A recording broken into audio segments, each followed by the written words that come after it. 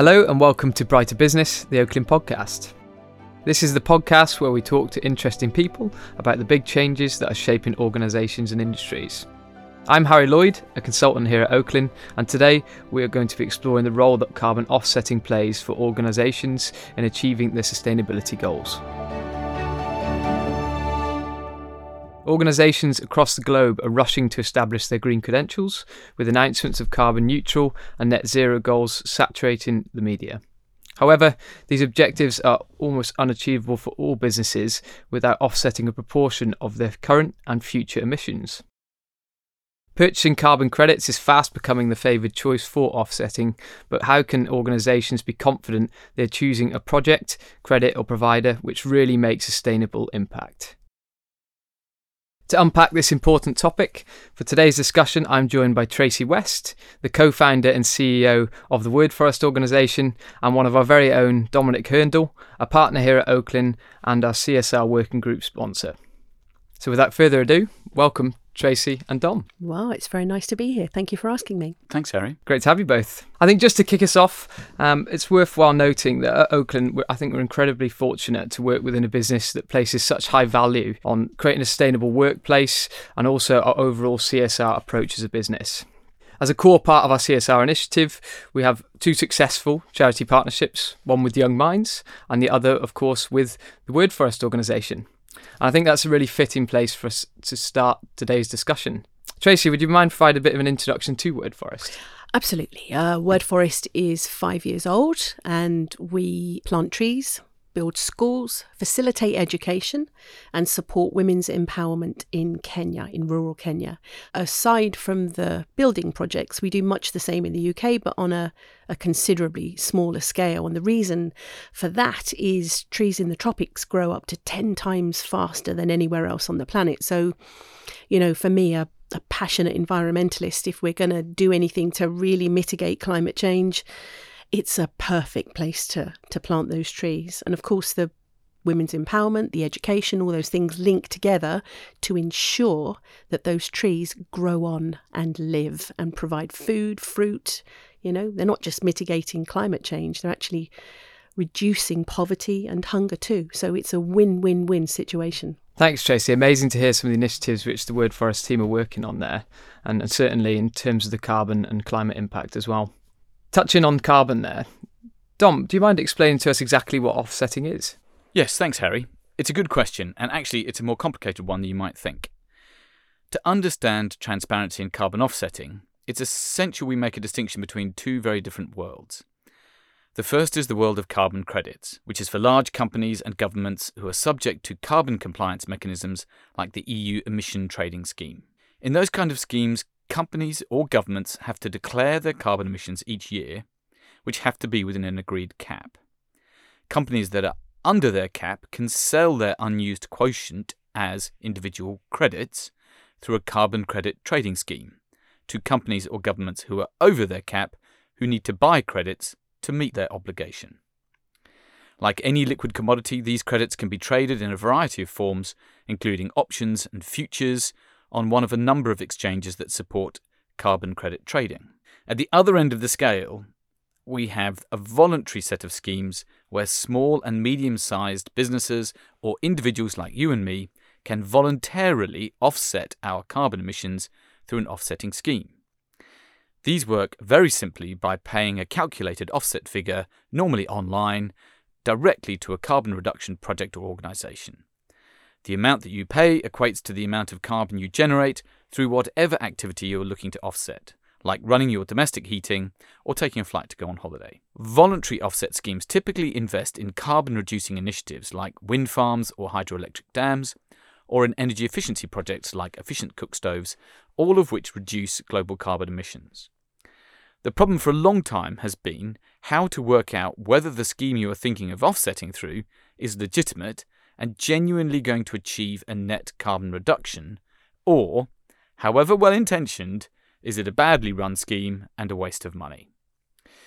This situation is being improved by the emergence of a number of trustworthy emission reduction certification programs like the Verified Carbon Standard or the Gold Standard.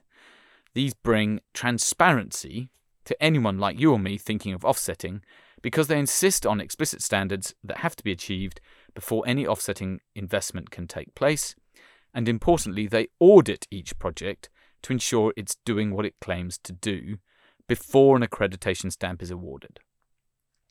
So it's the efforts of the offset accreditation schemes that are key to achieving the transparency that people like you and me have been looking for before we feel we can invest with confidence in a carbon offset scheme.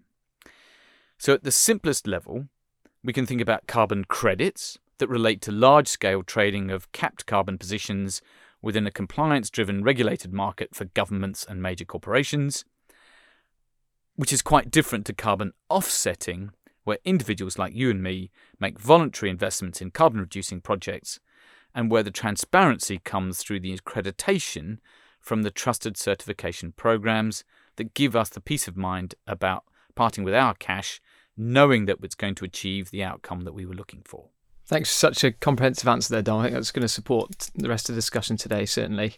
If we take a little bit of a step back to look from a bit of a wider lens then, Dom, do you feel there's enough transparency within the global carbon offsetting market as a whole? Yeah, so you could talk about a lot of things when you talk about transparency with offsetting. And I think one of the things to note is that the services that are provided and the accreditation systems that sit alongside them are changing very quickly. But I think it's important to note that they're changing quickly after quite a poor start.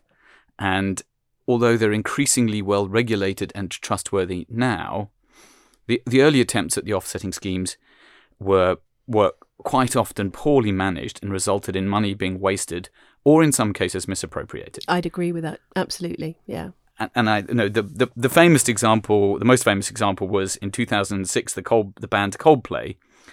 They wanted to offset the carbon that had been produced in the creation of their album, A Rush of Blood to the Head, and they invested in a mango plantation in southern India.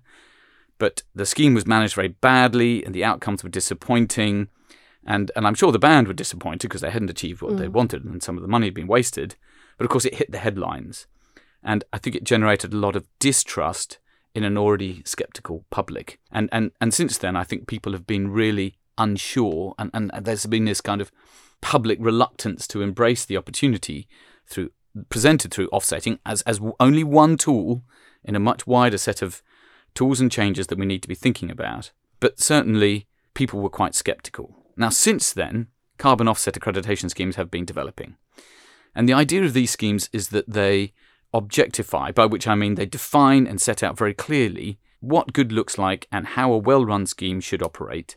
And then they, if you like, almost audit how things are being run and what results are being delivered so that people who are investing, people or organisations who are investing in offsetting, can be confident that the money that they're spending is delivering the results that they wanted to see. The two most widely known are the Verified Carbon Standard, or VCS, or the Gold Offsetting Standard, or Gold Standard. Both are methodologies that are used to, if you like, calculate and project how much carbon needs to be saved and then make sure that the projects are bona fide and are delivering what they say they will and that consumers can be confident that their investment promises will be met. And those two schemes have come a long way to helping organisations that would provide offsetting schemes deliver them in a way that works and help consumers or organisations who want to invest with the best intentions be confident that the outcome will be achieved. And can I just add to that, actually, because obviously we're knee-deep in accreditation. We've been in a 4-hour meeting today. It's been heavy, broken only by some rather nice vegan sandwiches. But anyway, I was very inspired to see that one of those schemes has a 30-year oversee to their projects, and that's great. That's what it should be.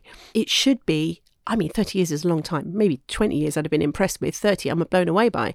It's like if you've seen our documentary Trees Are the Key, narrated by Kate Winslet, just sliding that in. If you've seen Trees Are the Key, you'll see Cyprian Agoti, who's one of the wonderful trusted partners we work with in Nairobi. He's a wonderful tree planting project lead. And he says, tree planting, it's like having a baby. You wouldn't have a baby and leave it in the corner to just look after itself. It's the same thing with a tree. You've got to put the tree in the ground. You've got to look after that tree. You've got to bring it on and make sure that it's safe and good, not just in its critical first 3 months, which are the most important. It's the most important bit when it's getting its roots down and just kind of finding its way. But beyond that, once it's, as I said, they grow so quickly. A mango tree, for example, at 5 years is 12 foot tall. So break that down into subsequent years, and you can imagine the growth in a year. It's still quite significant. It's quite impressive. But you can get marauding baboons just knocking things down just because they're playing and being, frisky and silly.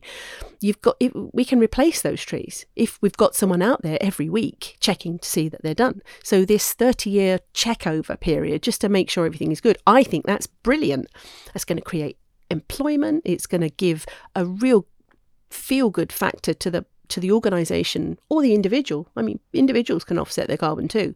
To anybody that decides to do that, it's going to give them a nice, warm, fuzzy feeling, knowing that they're going to carry on growing to maturity, which is the key objective. So other than that warm, fuzzy feeling you've mentioned there, Tracy, if I, for say, as an individual, wanted to offset some of my own emissions, how could I go about choosing a carbon credit which is having the desired impact? There are several schemes out there, as Dominic mentioned earlier. If you decide to, if you go on holiday once or twice a year, if you eat meat occasionally, if you drive a car occasionally, don't do excessive mileage. I think the average CO2 emission from a UK human was 10 tons. I think it's now nudged up to sort of 15 tons per annum. So you literally just need to sit in front of the internet and pop that in as a search term, and you'll be met with a plethora of choice.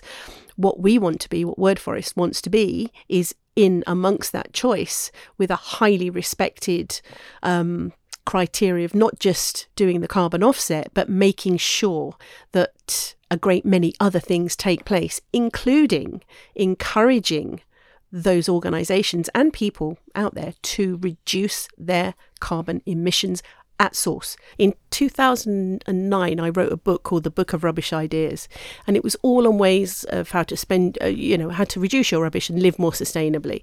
And in that book, I looked at the history of rubbish, and I looked at obsolescence. Obsolescence is fascinating. Critical obsolescence is amazing. So you've got perceived obsolescence, you've got planned obsolescence. So those trainers are planned to fail in a year's time. You're going to be wanting to change them. You've got obsolescence being built in, and it came to be after the war.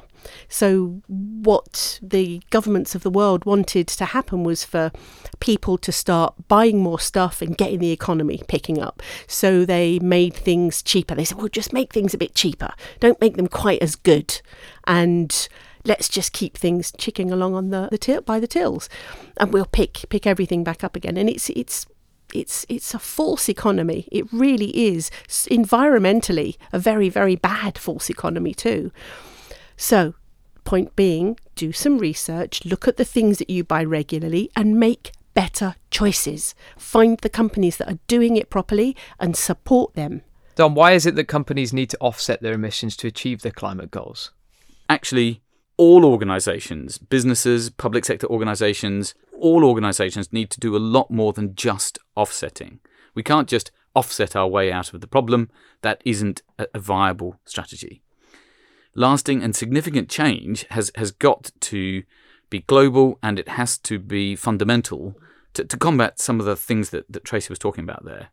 But what we can do is use offsetting in the short term to make a meaningful contribution, both in terms of setting up projects that make a difference and also really building some momentum around the sense that there is public support and public enthusiasm for changing how we see current emissions being generated and how we see current industry patterns. So our standard of living at the moment is based on utilities, manufacturing, shipping, supply chains, transportation that are all dependent on fossil fuels. And we need those to change at scale and at pace. Things are beginning to change, but only very slowly. And there's a huge amount more that needs to be done in all economies in the world, not just in the developed world. But certainly a huge amount needs to be done to achieve the climate goals that we need to achieve if we're to avoid the worst of what Tracy was talking about. Now, at current pace, it will take decades to have an impact, and we don't have decades to do something about it. No, that is very true. A lot of change is needed, but the nice thing about offsetting is that it is a constructive and valid step that individuals and businesses can take now that will have an immediate effect. I mean, that is lovely. And if I could just jump in and say, it is wonderful, and the carbon offsetting is terrific, but it is a stopgap. It is that critical education, and it's the of how to decarbonise, how to slow down, how to change your models, because those are the bits that are so needed. And I think you do a wonderful job here at Oaklyn. I was just speaking to Dom prior to this meeting, saying how impressed we are at WordForest with the things you're doing, particularly with your CSR team. I think, Harry, when you mentioned to me earlier that every time you come into work, someone else wants to join the CSR team, someone else wants to jump in the team. It's before you know it, everybody's going to be in that team because they want to be there. Why do they want to be there? Well, because you're leading the way and you're saying, actually, it's not just a cool thing to do, it's the right thing to do. And we're taking a stance on it and saying, let's do this thing. Let's do this thing. It matters. And there are lots and lots and lots of simple initiatives that could take place in offices of all sizes to encourage their staff to do more, because they take those habits home and they do them at home. It's education that's needed. It's encouragement that's needed, but I don't like the stick and carrot approach. I think the carrot approach is great. I don't like the stick approach, rather. That's what I meant to say. The stick approach is bad, but we're going to reach a point where the stick approach is kind of needed. And people are saying, just get your fingers out and get this done. Well, let's just do this in a willing way, in an embracing way, in an encouraging way. I feel we'll get far better take up. And I think your organisation has a great message to pass on to other organisations. Your job is to tell other companies to behave the way you are, because you are doing it. We're sitting here doing a podcast about the carbon credits and the global crisis of climate. That's impressive in itself. So you don't give yourself enough credit, I don't feel, for the great work that you do within your organisation. Show other people how to do it too. It matters. That's what's needed. That's the stuff that will make the faster change. Well, that's very nice of you to say, Tracy. It's fact. Management consultants are normally very good at taking credit for anything they possibly can, so perhaps we should do more about that. I think you're right, Tracy. I think it is the right thing to do, and we touched on some lovely points there in terms of good practice for organisations. And it's clear from the discussion that offsetting is not the be-all of end-all and should not be the sole approach for businesses. For those businesses who perhaps are not acting in quite the right way, there's a risk of course, of greenwashing. Might you explain, Tracy, exactly what that is and what that means to organisations? Yeah, greenwashing. Well, I mean, greenwashing is when people say, well, we're doing X, and that's lovely, and they're making whatever X is, but actually behind the scenes they're doing Y and Z, and Y and Z are doing more than X was. So it is about taking, you've got to do a complete audit of the way you do business, the way you create your widget or provide your service. You've got to look at the minutiae of what you're doing and the impact that it's having. And it is going right back to what Dominic said at the beginning. If they create, go back to X and Y, if they create X and they offset X, well, what about the stuff up there? What about that historic stuff? It's the historic stuff that's really causing great problems. So we're not just trying to encourage people to take care of what they've created. They've got to do more. And the greenwashing thing, if people are taken in by limply monitored schemes, that just purport to do stuff but aren't accredited schemes, they run a risk of just being sucked in by a bit of greenwashing, and they also run the risk of thinking, I've done my bit. What are you talking about? I'm done. I flew to Spain. I've bought my trees. I'm good here. And that's easily done by companies who want to just sort of show you that if you just do this little thing, it will make the world a difference. Yes, you've got to do that, and you've got to be doing lots of other things too. There's not enough clarity, even in the business world. There's not enough clarity around carbon credits. It's complicated, Harry. It's really complicated, and the criteria as Dominic said previously, it's just been loose and floppy and well-intentioned, but it's created this problem, and which is why the likes of George Monbiot, who I greatly respect, has a very disparaging view on carbon credits, because he's thinking that people are going to step forward and say, oh, I do that. I do that thing. I'm fine. I can carry on living my life and doing my work over here, and nothing needs to change. Status quo has to change. It has to change. So from what you're saying, do you think there's a risk perhaps that carbon offsetting forms an easy route out for companies who are not willing to do the hard work in reducing their footprint? Absolutely, it does. And they will find firms out there that will say, yeah, we'll take your money, we'll do the thing. You mentioned one earlier, Dominic, about cooking pots for Africa and places like that, where you'd think there's lots of heat, there's lots of sun, you can cook things without having them on the fire. Well, yes, you can. Yes, you can. And here speaks the girl who built a sun oven in Kenya when I was there last. It was a big thing. It was about, I don't know, nearly a metre wide by half a metre deep. And it was a wooden box with another wooden box inside it. It was insulated with materials and things. I can't remember what we put in there. Probably palm leaves and bits and pieces just to insulate it, and then a piece of glass on the top, and you can basically cook a chicken in there, let me tell you. Not that I cook chickens, but you can roast a chicken. They're used in the Arctic, they're used in the Arctic to make tea and drinks and make hot water. So if you can do it in those cold conditions, you can do it anyway. You just need the sunshine. But and the cooking pots that you mentioned earlier, the problem with those is they're not cooking on an open fire. So what they're trying to do is get people to reduce the amount of firewood that they cook on, that they use. And what you don't get is the taste and the flavour that you get from smoke. So I know of a scheme where an organisation went in, bought the whole community a whole load of these lovely pots, and they had them in a box, and they were wonderful. And they came back a year later and they said, how are you getting on with your pots? And they went, they're fantastic. And they took them out, and they were still in their boxes. They'd never used them, or they might have used them for one thing, and they put them back in the box. They're brilliant. Still in the box. Why didn't they use them? Because they're not getting the taste of smoke, because they don't use herbs and spices. They need that taste in the flavour from the cooking, So things seem simple. The answers seem simple, but the reality is, if they don't work for the community, there's not going to be an uptake, really. It's complicated, which is why it needs to be tackled on many, many fronts. Yeah, I think you've summarised it nicely. Some of the situations where perhaps organisations and individuals are guilty of, we could call it greenwashing, or perhaps just not taking the right approach. Bring it back to organisations, Dom. How is it that businesses can avoid greenwashing? Yeah, it's a good question. And I think it actually comes down to the leadership of organisations taking the challenge seriously. I think, if we think about audit and standards compliance, often there's a tick box mentality around what do we have to do to tick the box to have done the thing? And in some cases, those compliance matrices, long, complicated, not particularly exciting forms, international standards, all very important for ensuring consumer safety, performance, all the rest of it.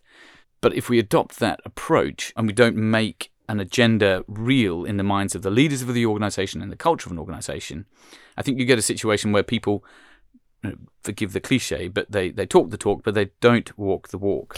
I have a great suggestion to that, Dominic, and that is to, I don't know everything about everything. I certainly don't. I wouldn't purport to know everything about everything, but I know people that do know lots of things about their specialist subjects. They need to get on board a nice climate scientist. So we have a fantastic special scientific advisor called Professor Bill Maguire, and he has his nose to the grindstone, I think is the way the expression is used, isn't it? He's pulling in data and facts from the scientific community, accredited data, accredited knowledge, and he's presenting that. So I get his data and I think about ways to translate, because it's quite scary, most of it. As you know, you've been billed, as we frequently say. Once you've had Bill Maguire for 5 minutes, you kind of know where we are. If organisations had an association with a climate scientist, if they had someone on board as an advisor, they would be able to help them. If they then had someone like WordForest as a solution provider, then they could say, okay, this is where we are, this is what's happening, what do we do? Okay, let's focus on, because Bill's answer, he's a special scientific advisor to us because he believes in the power of planting trees in the tropics. He knows that they absorb 10 times, they grow 10 times faster than anywhere else on the planet. Therefore, they are an absolute solution. They're one of the solutions. So we have his support, and that's terrific. So I think perhaps what you need to say to all your companies, Dominic, is have a word with the Word Forest organisation, and they come with a special scientific advisor who's a climate scientist called Professor Bill Maguire. But the point being, they need to be listening to the scientists. They need to be connecting to the scientists, because the scientists are going on strike right now. They're gluing themselves to buildings, for goodness sake. Why are they doing that? Because they're not being listened to. And what surprises me is our government pivoted. They turned on a dime when they needed to for COVID. We had weekly, daily climate broadcasts, not climate addresses. We had daily addresses from our Prime Minister and from Number 10 advising us what was going on.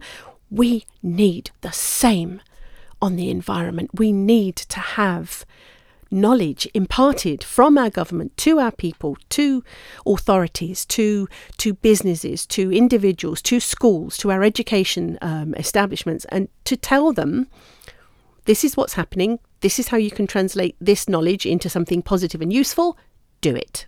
It all starts with the climate scientists. They have to be listened to. So to close today's discussion, it'd be great to bring the offsetting lanes back to Word Forest. How will the offsetting project support Word Forest, and what is the future vision for your organisation, Tracy? Thank you for that concluding question, Harry. I think Word Forest is, as I said, 5 years old. We are a small organisation, but small but mighty, with a very good vision for scaling up our operations over in Kenya, potentially even further beyond Kenya. I mean, that's quite exciting. To be honest, Kenya has less than 10% canopy cover, so we're not going to run out of space anytime soon for planting trees. That's fine.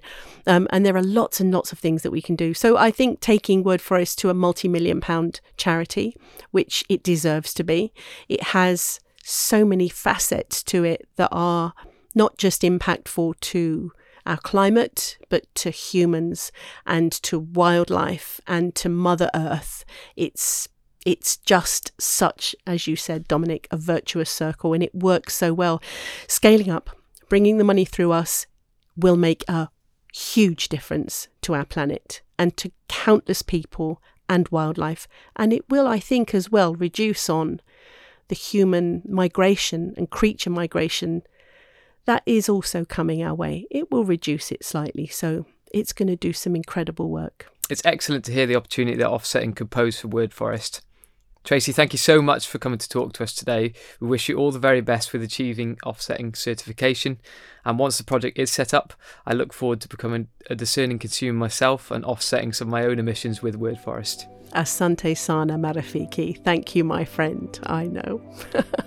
And thanks, Dom, for joining us. Some excellent points there. It's really good to hear how this is affecting businesses of today. Always a pleasure. Really enjoyed it. Thank you, Tracy. Thank you, Harry.